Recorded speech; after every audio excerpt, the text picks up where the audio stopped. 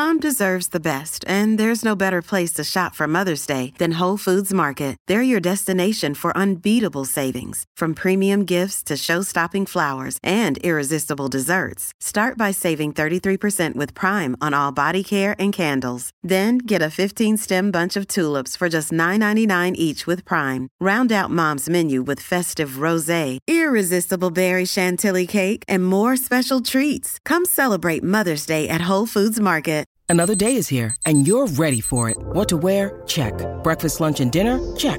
Planning for what's next and how to save for it? That's where Bank of America can help. For your financial to-dos, Bank of America has experts ready to help get you closer to your goals.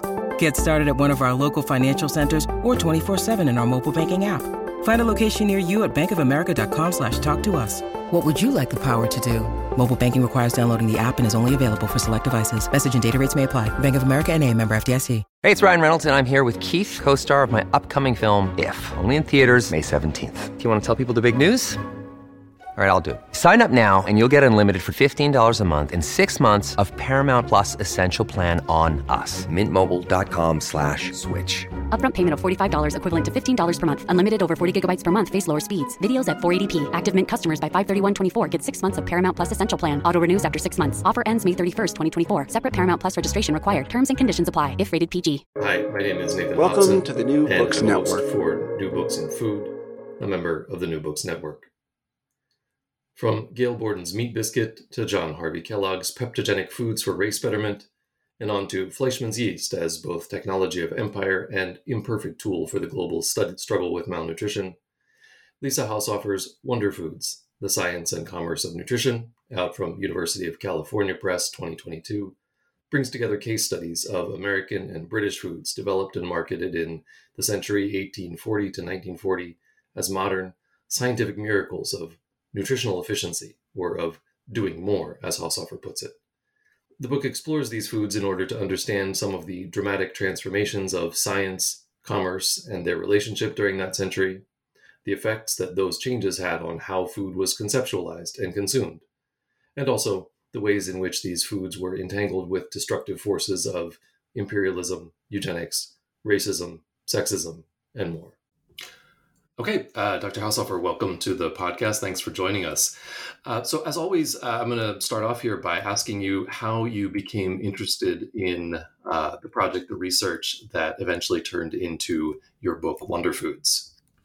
Thank you so much for having me. So this book essentially emerged out of my dissertation research, which I came to from sort of two angles. One was I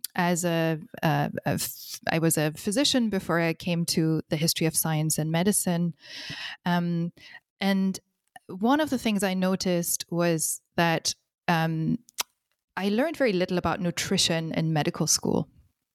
And yet nutrition seemed to be a very, very big interest for many patients who brought it up.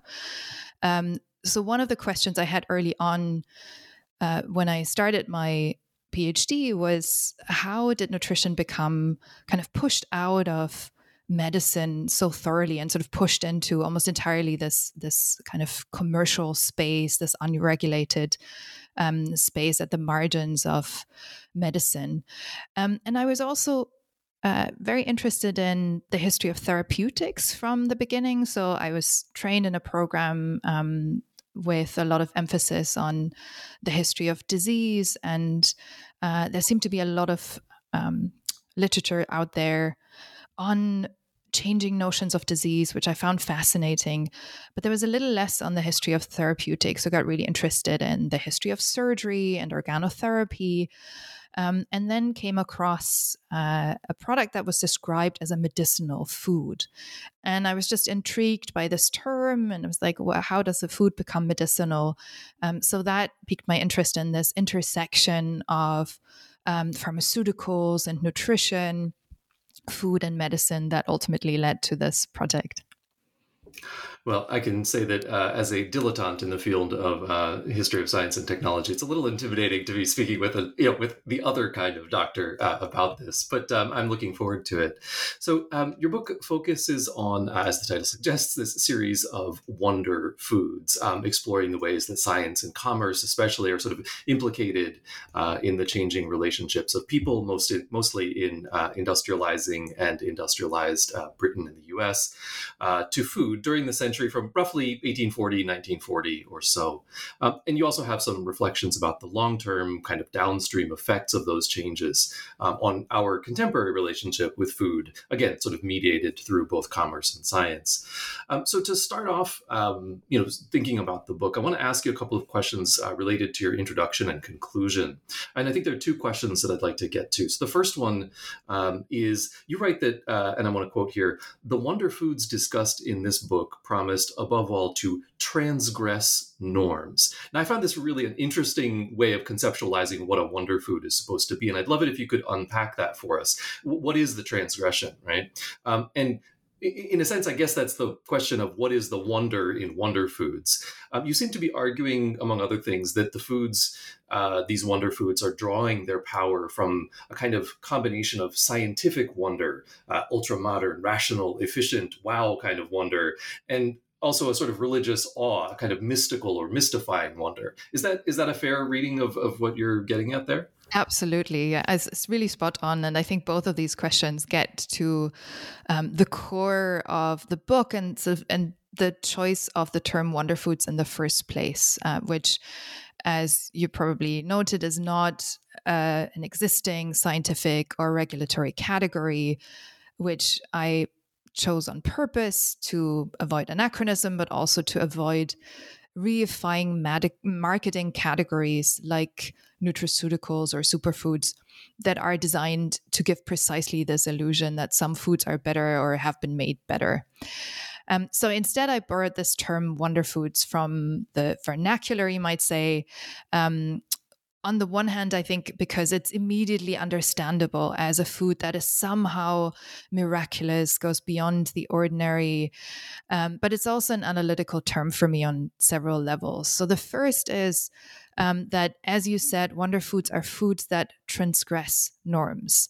They're foods that are meant to be more than the sort of existing base level of nutrition. At one point, the running title for the book was Foods with Benefits.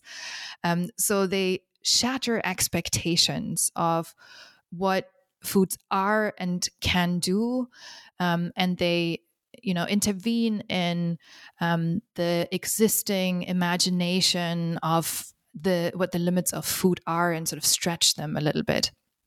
And there is a history, I argue in the book, of thinking foods as more than, and the ways in which we can imagine to be foods to be more than change over time. And the particular historical moment we are in, I argue in the book, started in the 19th century and is marked by what I call a nutritional growth mentality, with sort of an emphasis on augmentation and extraction. And that very much emerged because the nutrition sciences developed in such close proximity to the commercial, imperial, and economic context in which they were formed. And then wonder foods also relates to the German word Wunder, meaning miracle. So this is the other meaning you alluded to. So wonder foods are also foods that sort of possess a miraculous, spectacular quality that in a way resists conventional ways of achieving truth. So one characteristic of wonder foods is that they are able to straddle consumers' needs to understand and rationalize, to comprehend a product's precise mode of therapeutic action on their bodies, on the one hand, but then also the need to be surprised, mystified, enchanted. And this development I describe takes place during a period of growing secularization. But the wonder foods, I argue, contain remnants of magical, spiritual, and religious thinking. And they also, while they appeal to scientific knowledge, expert knowledge, also appeal to a kind of alternative, non-orthodox expertise a lot of the time. So one example is the use of fictional female characters to market books that have supposedly written entire cookbooks to sell these products. And then the term wonder foods is also inspired by Lorraine Daston and Katie Park's book Wonders and the Order of Nature, in which they argue that wonders and wondering were historically specific approaches to scientific inquiry and were used to somehow test the limits of what was possible. So wonder foods, for me, are also foods to wonder with. They're not just applications of pre-existing knowledge, but they're tools to think with, to wrestle with the really big nutritional questions, such as how does a food nourish? Where exactly does digestion take place? How can you organize the food supply of the world so that everybody is sufficiently nourished, and so on. And then finally, I borrow from the history of pharmaceuticals, where wonder foods have their parallel in so-called wonder drugs and this idea of a magic bullet. So wonder foods also promise to intervene in complex societal and medical challenges by narrowing them down to easily fixable technical problems a lot of the time. So very much like 20th century pharmaceuticals, and they were often hailed as simple interventions for the entrenched ills of industrial societies and were meant to solve the big problems of empire, industrialization, and rising inequality. Yeah, and I liked this choice of wonder as the key word in the way that you've explained it there, in part because it's an interesting contrast to superfoods, which they have that same transgressive, more than literally super nature, but there's none of the mystery and awe. It's supposed to be sort of precisely the opposite of that everything has been kind of scienced. We completely understand everything and there's no wonder in it. It's super in a way that doesn't inspire in that sense. And so I thought that was a really, at least in the way that I was reading it, a sort of very useful distinction.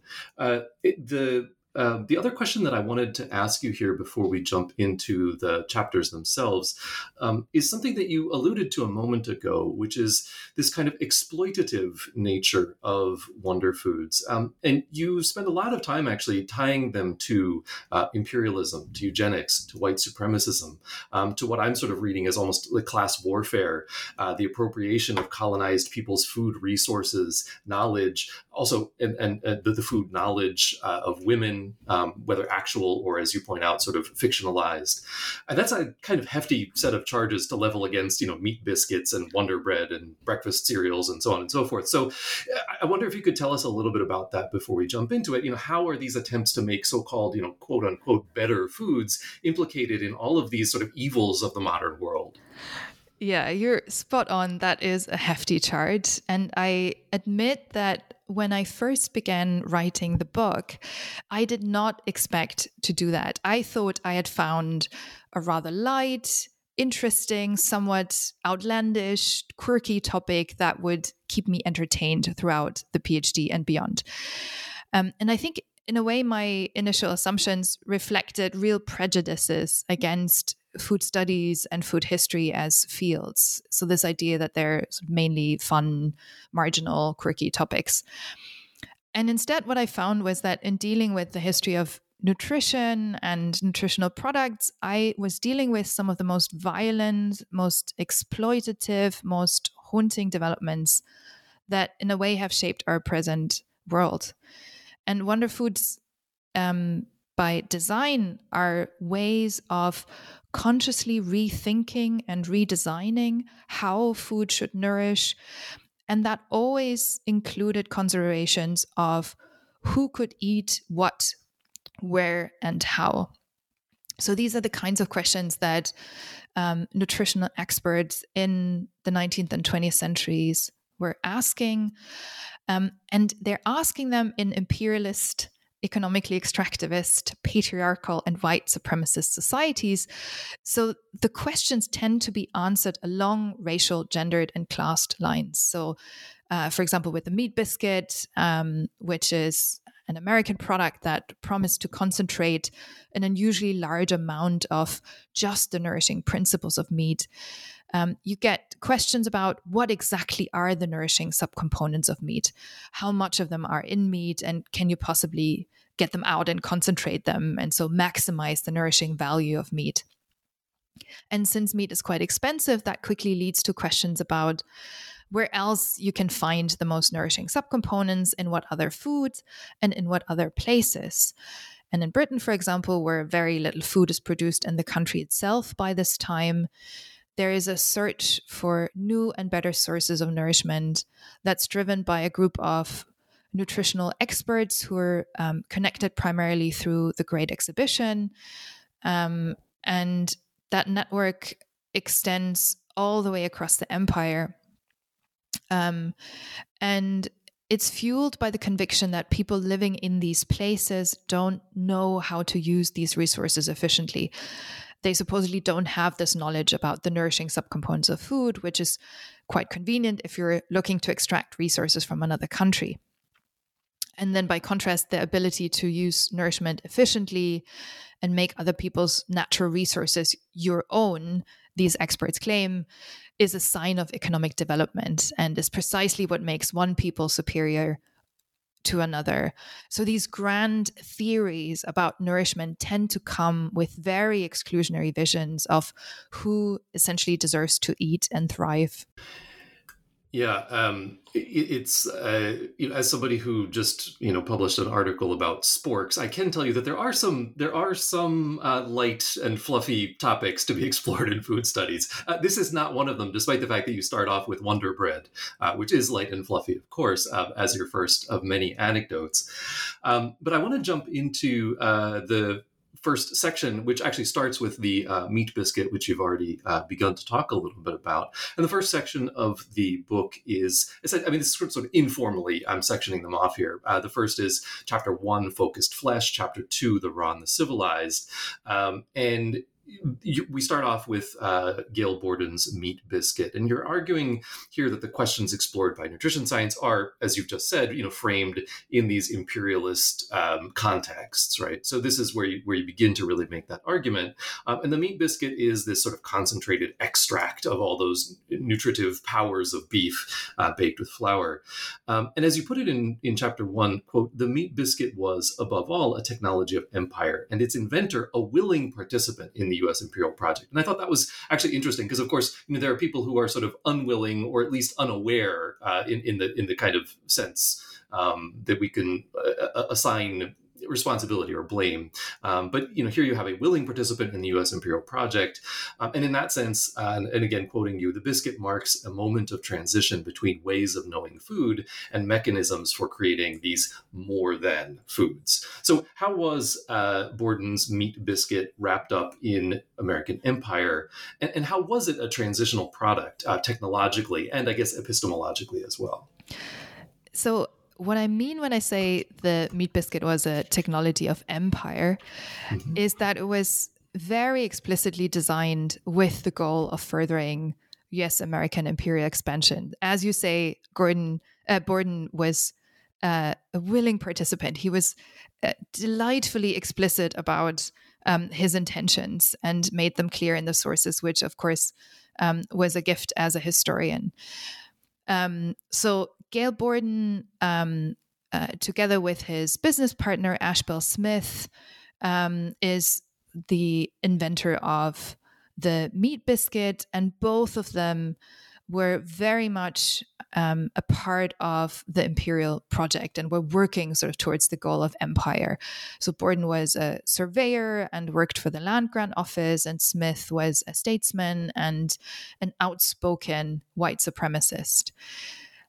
And the context of this is that the US has just acquired a huge stretch of land through the so-called Mexican Cession. So this includes present-day California, Nevada, Utah, Arizona, and parts of New Mexico, Colorado, and Wyoming. The problem, of course, was that much of this land was already inhabited by indigenous tribes, by Mexicans, by Spanish settlers. So a very ethnically and religiously diverse population. And so one important goal of empire was to settle this territory now with white settlers to facilitate US expansion. And the military played a very important role in this. They explored territories, they drew up maps, built roads, and also violently crushed any resistance from people already inhabiting this territory. And for that, they required a source of potable, durable, heat-resistant food. So that's the context in which Borden and Smith begin experimenting with concentrating all kinds of food, including meat. And of course, there's a long history of, making foods portable and durable for military expeditions. But the idea here is to create a product that's specifically designed for the North American imperial context. So a highly nourishing, portable food product that is perfect for the temperatures in this region, that can be carried easily across long distances.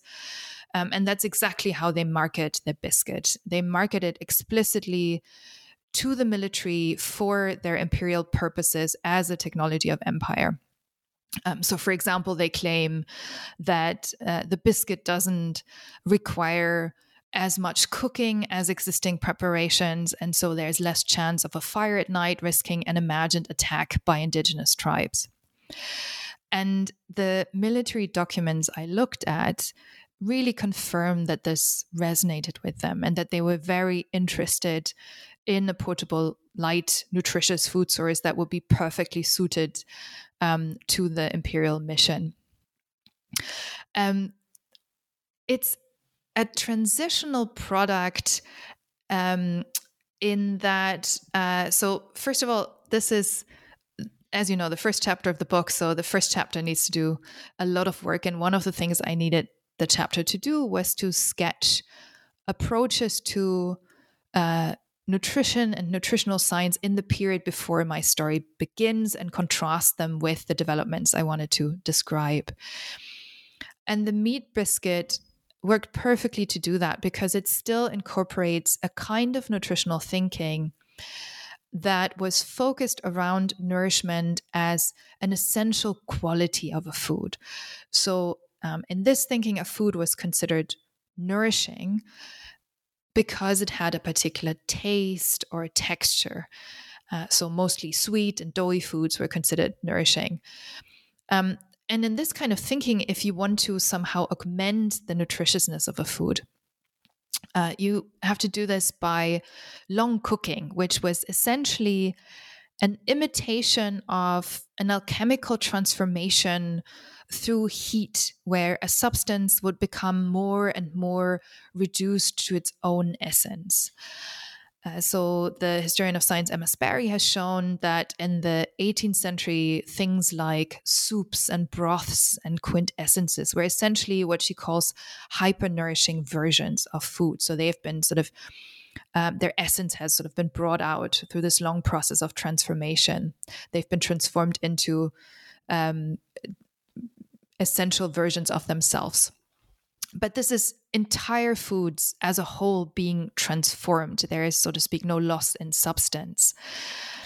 And partly Borden's meat biscuit is still informed by this thinking because it's essentially the result of a long cooking meat soup.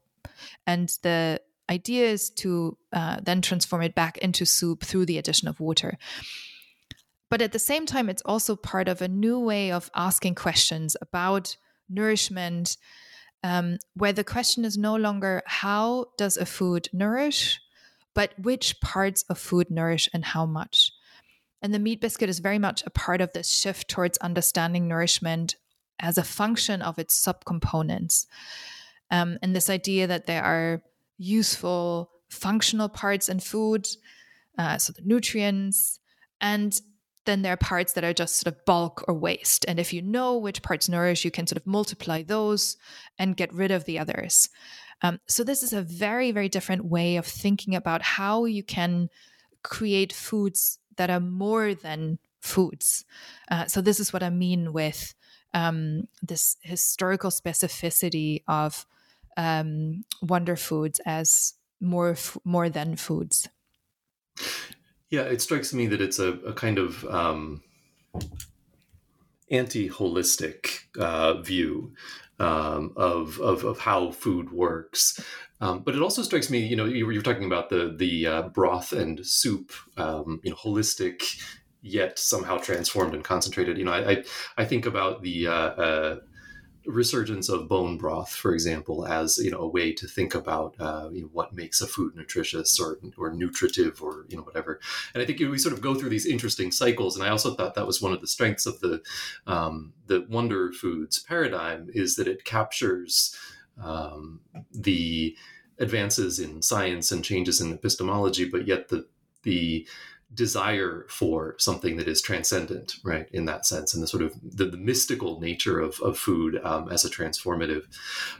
So I want to jump ahead to chapter 2, because it's also part of the story of the meat biscuit. And as you put it, it's sort of designed specifically for the North American context, but it actually doesn't do as well as you might expect in North America, and does quite a bit better in the British Empire. And so, your second chapter takes us there and sort of tells us the story of the failure turned to success. And so I wonder if you could give us a little bit more about that. Sure, absolutely. So one of the reasons why I chose this somewhat odd structure of focusing on the US and Britain was precisely also to, in some ways, point out the local specificity of some of these products. And the meat biscuit in Britain has a very different meaning and a very different life than it does in the US.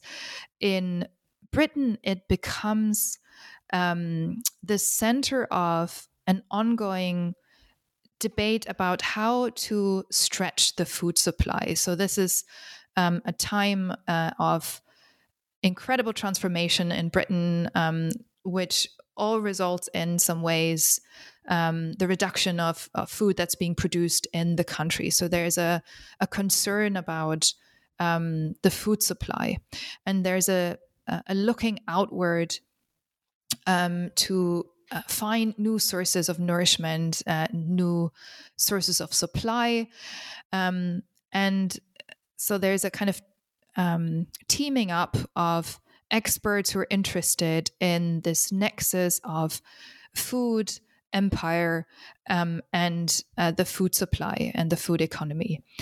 And the meat biscuit for them means essentially a technology that can bring what they consider the wasted foods of the world closer to them. So they articulate this elaborate philosophy of nutrition, taste, and resource extraction, where the ability to make good use of natural resources and to have refined tastes that will lead you to eat a variety of foods, which will guard you against famine. So there's a network of experts that are linked by this nexus of food, nutrition, empire, and the food supply and the food economy. And they come up with this elaborate philosophy of resource extraction, nutrition, and taste, which says that essentially if you are able to make good use of natural resources, you're on a higher level of development than less developed countries who are just sort of relying on whatever is there. And you also develop more elaborate taste as you move on in the scale of development, and you eat a greater variety of foods, and you make use of other people's food resources, and thereby you sort of guard against famine.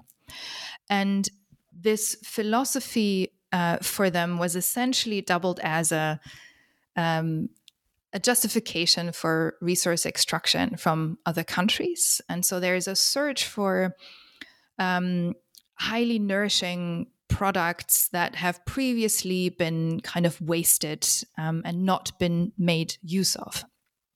And the meat biscuit is essentially a technology for them to bring these foods closer. It's a technology by which the previously unused sources of cattle, for example, in Australia or in the United States, can be brought back to Britain and used as sources of nourishment there. So it's kind of mapping this economic philosophy of development onto a geographical map of the world. And this is why the meat biscuit resonates with them in a very different way, but is still awarded with prizes, for example, at the Great Exhibition, and is on the whole much more successful there. Yeah, so I thought this was interesting that you have a kind of globalization of what had previously been sort of perishable resources, and sort of thinking about the ways to as you put it, sort of bring together these sources of nutrition, not wasting them from previously places that were unavailable. And it's a kind of drive toward efficiency, better resource management, and yet at the same time, it's also one that is entirely implicated in the project of empire.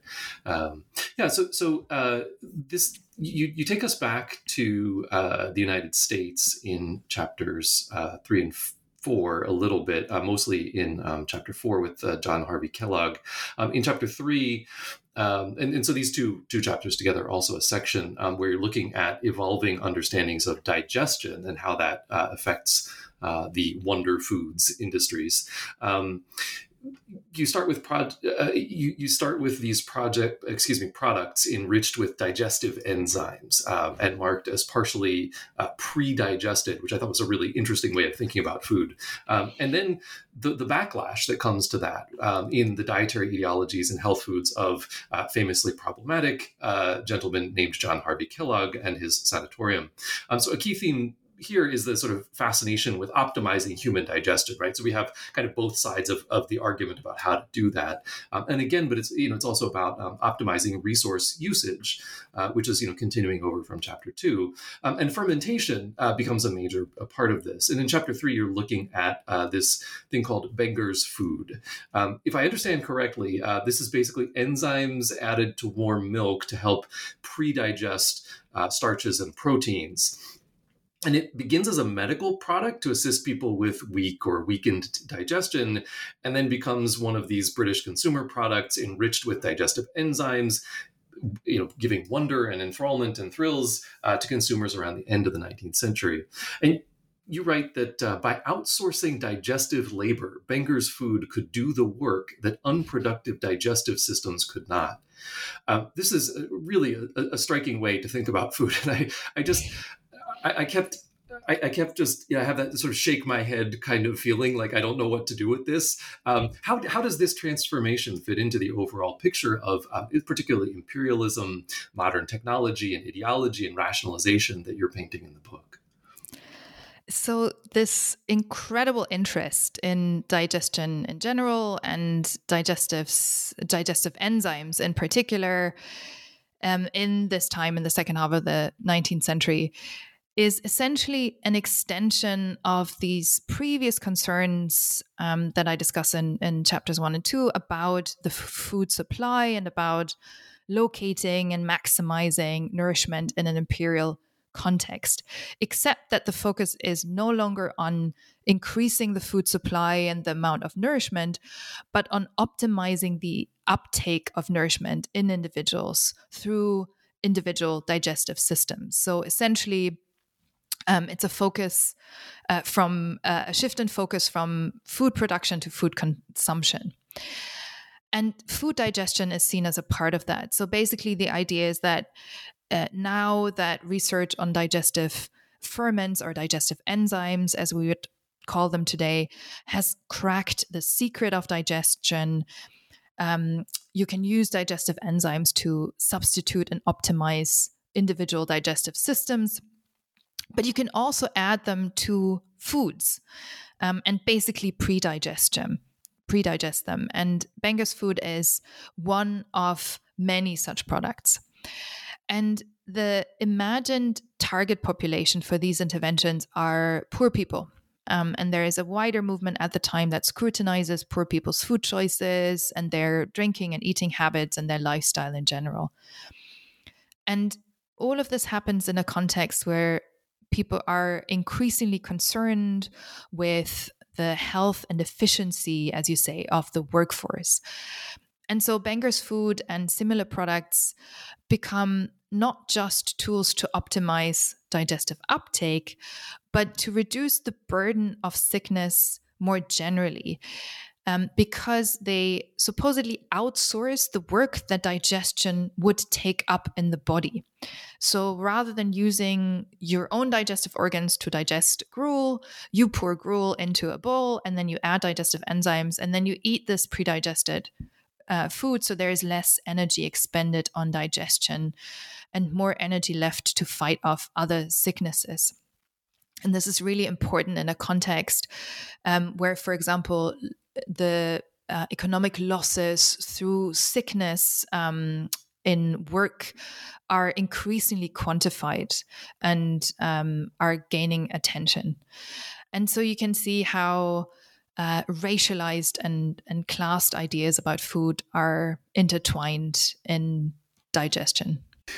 Yeah, in reading the book and preparing for the interview, I was looking through some old newspapers to see if I could find ads for Benger's Food. I thought it would just sort of be interesting. And I should tell you, I found a 1913 ad from the aptly named newspaper, The Daily Colonist. And I just thought, oh yeah, this is what the book is all about, right? It's quite a thing. I'll share it with you later. But amazing. Yeah, in chapter 4, we return back to the U.S. to, again, have the sort of backlash to this kind of outsourcing of digestion. You start the chapter with this wonderful little bit here, quote, "A doctor, a stenographer, an interpreter, and none sat on a horse-drawn cart." This is, by the way, very much the overall very enjoyable style of the book. I found myself wishing this was the beginning of a joke instead of a story about John Harvey Kellogg, who appropriates indigenous knowledge in the project of quote unquote race betterment, mixing eugenics and euthenics to address anxieties about the decline of the so-called white race in the late 19th century. And of course, he's taking this pilfered knowledge first into his own pre-digested foods, but then has this rebellion against that idea of outsourcing digestion. And he develops peptogenic foods, a move that you describe as, quote, rooted in a growing critique of predigestion that reflected eugenic concerns with welfare and dependence, and also a kind of romantic primitivism, I guess. So what does that all mean? And how does this fit, how does Kellogg's story fit into the overall health food and race politics and wonder foods narrative that you're trying to tell us? Yeah, you're so right. If only it was a joke. I think this is, probably the best example of my initial assumption that I would, find a light, amusing story. And I think John Harvey Kellogg often has been sort of described in that way as a kind of, eccentric, ridiculous, laughable character. But it's actually a pretty harrowing story. And Kellogg, as we know, was an ardent eugenicist, and he organized conferences at his sanitarium in Battle Creek, where he invited basically the who is who of the eugenic movement, like all the big names. And at the same time, his livelihood was based on improving people's way of life, their diet, exercise, their sleep, and so on, which was somewhat at odds with hardline eugenic thought, because the idea was interventions like this would interfere too much with the natural struggle of the fittest and thereby weaken the white race. So Kellogg's answer to that is what he calls race betterment. So basically a mixture of eugenics and euthenics. So this idea that you can improve the hereditary makeup of a race by restoring what he thought was the natural way of life of the US continent.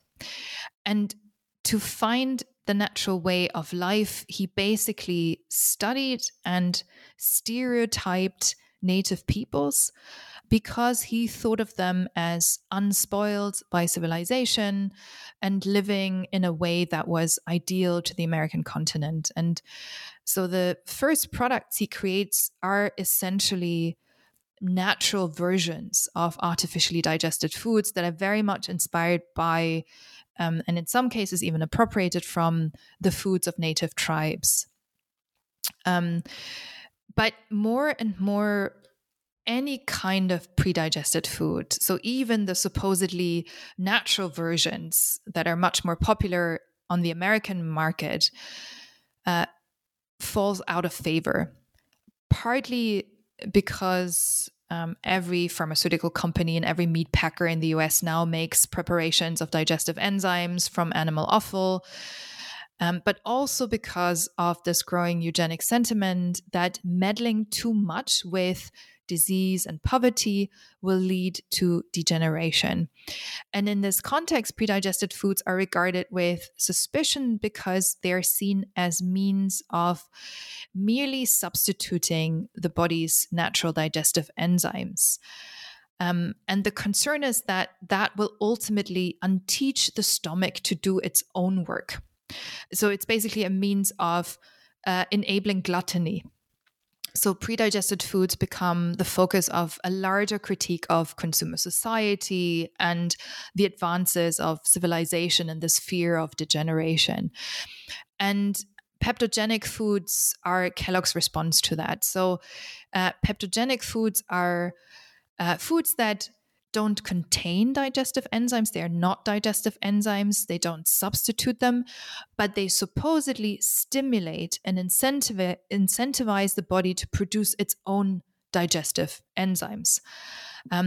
So this is an imagined mechanism of product action that directly reflects this concern with a society where things have become too easy, where you don't have to do digestive work anymore, essentially. But if you merely incentivize the body to do its own work, that's not so bad. So you see the kind of eugenic economic thinking of the time that's captured in this mechanism. And at the same time, I think it's a mechanism that's still pretty recognizable to us today. Yeah, I was thinking, Kellogg is very much wrapped up in the sort of noble savage thinking that happens whenever you feel like, your race or civilization or whatever it is in decline. You look to somewhere else, usually some sort of supposedly primitive or, unspoiled peoples or whatever, and try to, as you say, appropriate that knowledge in order to flip the tables. Right. It's very insidious. And there's also,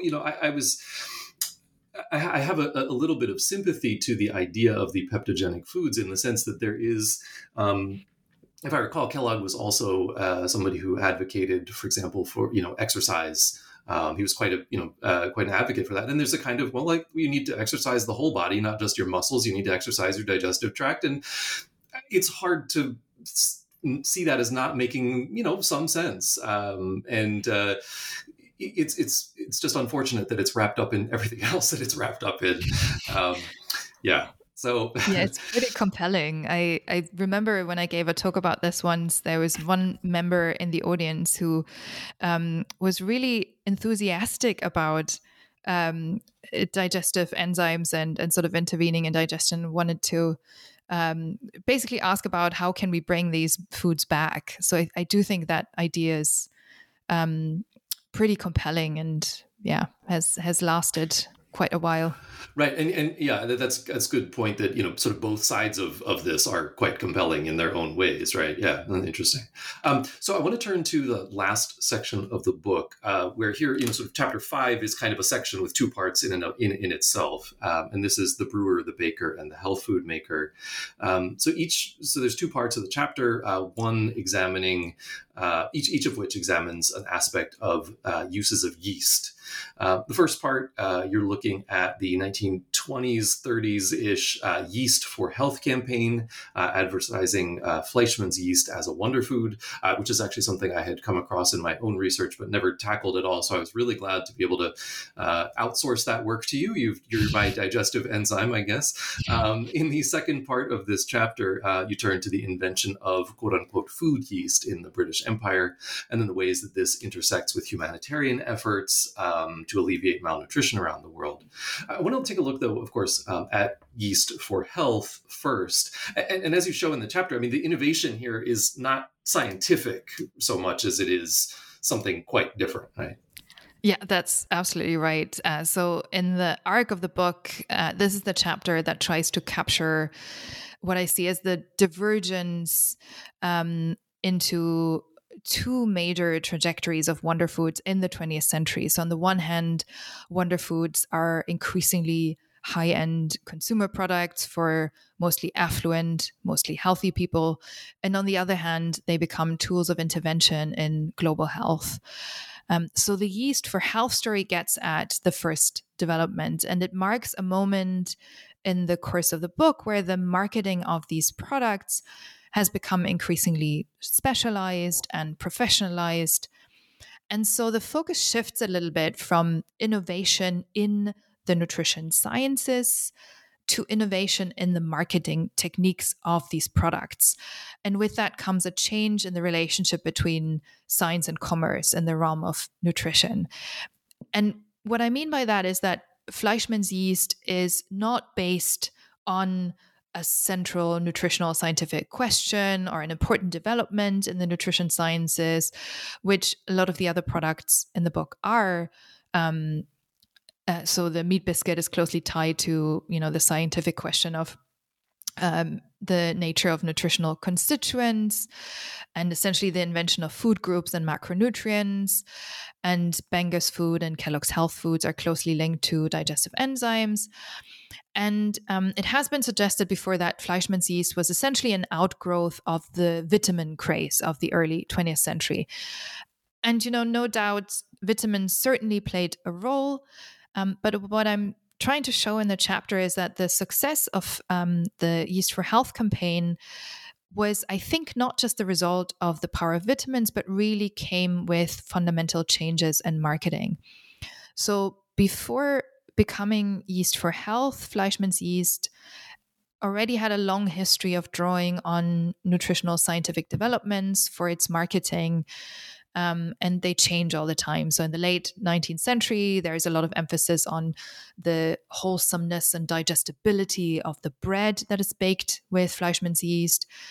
And then in the early 20th century, so after the passing of the Pure Food and Drug Act in 1906, the language of purity appears in advertisements, and quotes from Harvey Washington Wiley pop up, the Pure Foods Crusader, and so on.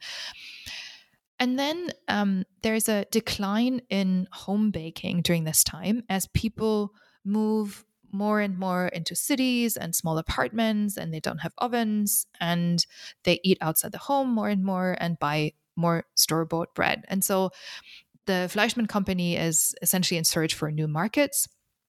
And they once again focus on health benefits, but this time the health benefits of the yeast cake itself.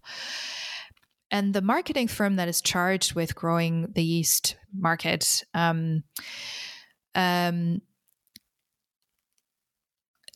they searched the existing medical literature for any empiric uses of yeast in diseases, and they find a number of things in somewhat obscure journals.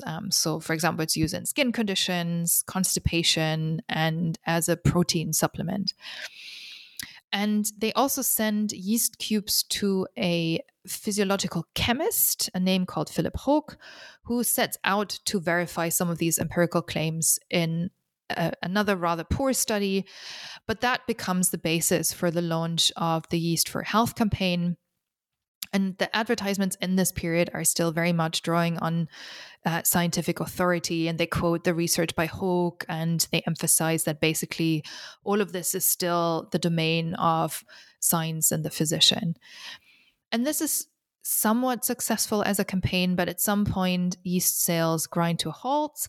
And this is the moment where you see the focus shift away from the medical and scientific authority and towards the consumer and the marketing strategy. So the J. Walter Thompson Company, which is the advertising firm that's in charge of Yeast for Health, launches a series of essay contests in order to, how they put it, make the buyer sell the product to himself. So these essay contests essentially ask users of Fleischmann's yeast to write about how they use the product, in which situations, for which conditions.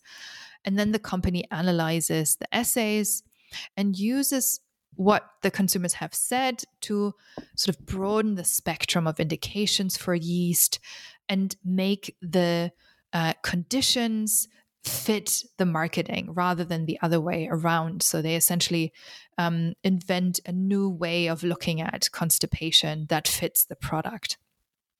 And I think this is really what made the campaign successful and also allowed the company to circumvent all sorts of regulation and scrutiny on the basis of, having made some kind of medical claims for their product. So in some ways, I think what you can see in Fleischmann's yeast is not just another instance where a product is marketed through the power of nutrition science, but it's precisely the historical moment where advertisers figure out strategies to circumvent and even oppose scientific expertise and encourage a sort of alternative consumer expertise. And I guess that's something that we're also still wrestling with today, and that's also still a critical feature of many wonder foods. Yeah, I thought this was really fascinating because for me, it also ties together some of the innovations in public relations, PR, what was at the time rather less disingenuously called propaganda. Thinking of, I can never remember the company that advertised for Fleischmann's, but also Edward Bernays and sort of these people who were working at that time.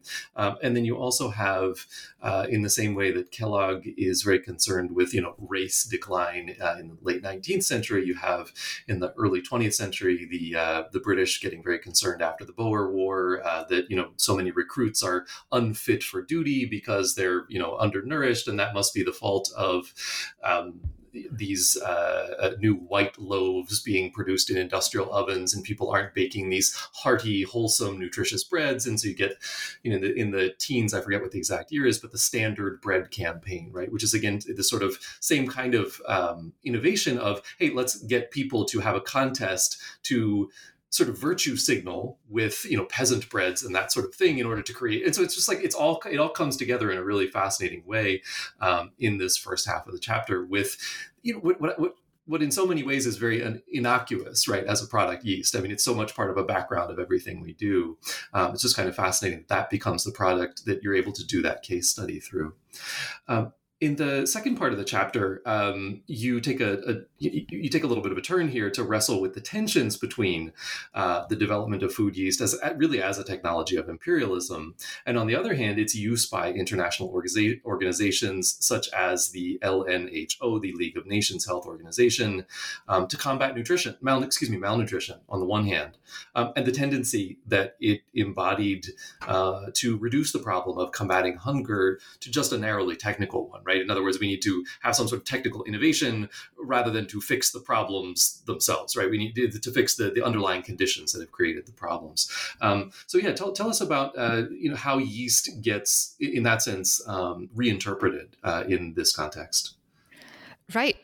So this is the other major trajectory of yeast. It's used as so-called food yeast in the British imperial context, but then also in the early history of international health. So the food yeast story is connected to a crisis of the British Empire in the interwar period, where there's growing critique of imperial mismanagement, the growing cost of empire, and also the sugar industry is in decline and markets for sugar have shrunk. And the reaction to that is the Colonial Development and Welfare Act, which is supposed to kind of give a boost to the empire. And that includes the establishment of the Colonial Products Research Council that tries to find new uses for the byproducts of sugar, notably molasses. And food yeast is one such product that can be grown from molasses. And at this point, there's already been quite a bit of research into yeast as a possible source of concentrated nourishment and protein. But what happens in this imperial context is that food yeast is developed as a particularly cheap and quick to produce yeast. And it's then mass produced in a number of colonies, including Jamaica and India. Now, at the same time, this is all happening, there is also a growing emphasis on nutrition in the field of international health. So especially the LNHO that you mentioned, and also the Food and Agriculture Organization of the United States. And these organizations see nutrition as a major focus of international health and a source of inequality between nations. And they're gathering data on the composition and nutrient content of diets worldwide. And this data suggests that there are considerable gaps in nutrition between colonial and formerly colonial nations and the rest of the world. So all of these developments come together to produce a joint focus on what they call colonial malnutrition and on food yeast as a possible solution to this problem. And unfortunately, this also entails unethical experimentation with yeast on human subjects in colonial nations. So food yeast is tried in prisons, lunatic asylums, orphanages, schools, and in a leper settlement in India, Trinidad, and Nigeria. And these experiments are conducted often with no consent or even against the express wish of trial subjects. So this is, I guess, another instance where you see the continuities between colonial medicine and international health. And at the same time, it's the beginning of a lasting trend in global health to approach nutrition, which of course is a very complex social and economic issue, through these kind of technical fixes. And whereas at the stage of investigation, at the stage of data gathering, the problem is usually still conceived quite broadly. When it comes to the stage of the solution, it's sort of this narrowing down. And as much as this is rooted in this particular historical moment that was this transition period between colonial medicine and international health, I think it is still a feature of many global health approaches to nutrition even today. Well, unfortunately, as so often happens, you end a talk about history with something that's not particularly uplifting, but we have sort of reached the end of the book, and I wanted to thank you for joining us to talk about it, and also ask you what it is that you're up to now that the book is out. I am researching a new project on the history of the symptom and symptomatic treatments in modern biomedicine. So I'm continuing this interest in therapeutics and looking at essentially what happened to the symptom and to symptomatic treatments in modern biomedicine. And it's in a way it comes out of this project, which among other things led me to medication for digestion, things like laxatives, which very much develop in this early eugenic context. But then throughout the 20th century, there is kind of this illusion in medicine that essentially we've moved on to drugs that can, pretty much pin down the specific cause of a disease and target that specifically and sort of remove the cause. So like antibiotics, for example. And from my clinical time, I know that this is just not the case in reality, and that very few treatments in reality have lived up to this expectation. So I'm interested in this tension, and looking at symptomatic treatments, but also what happened to the symptom in general in modern medicine. Well, that's very cool, and I'm hoping I'll get a chance to talk to you about that when that project comes to fruition. But for today, thanks again for taking the time to talk with us, and take care. Thank you so much.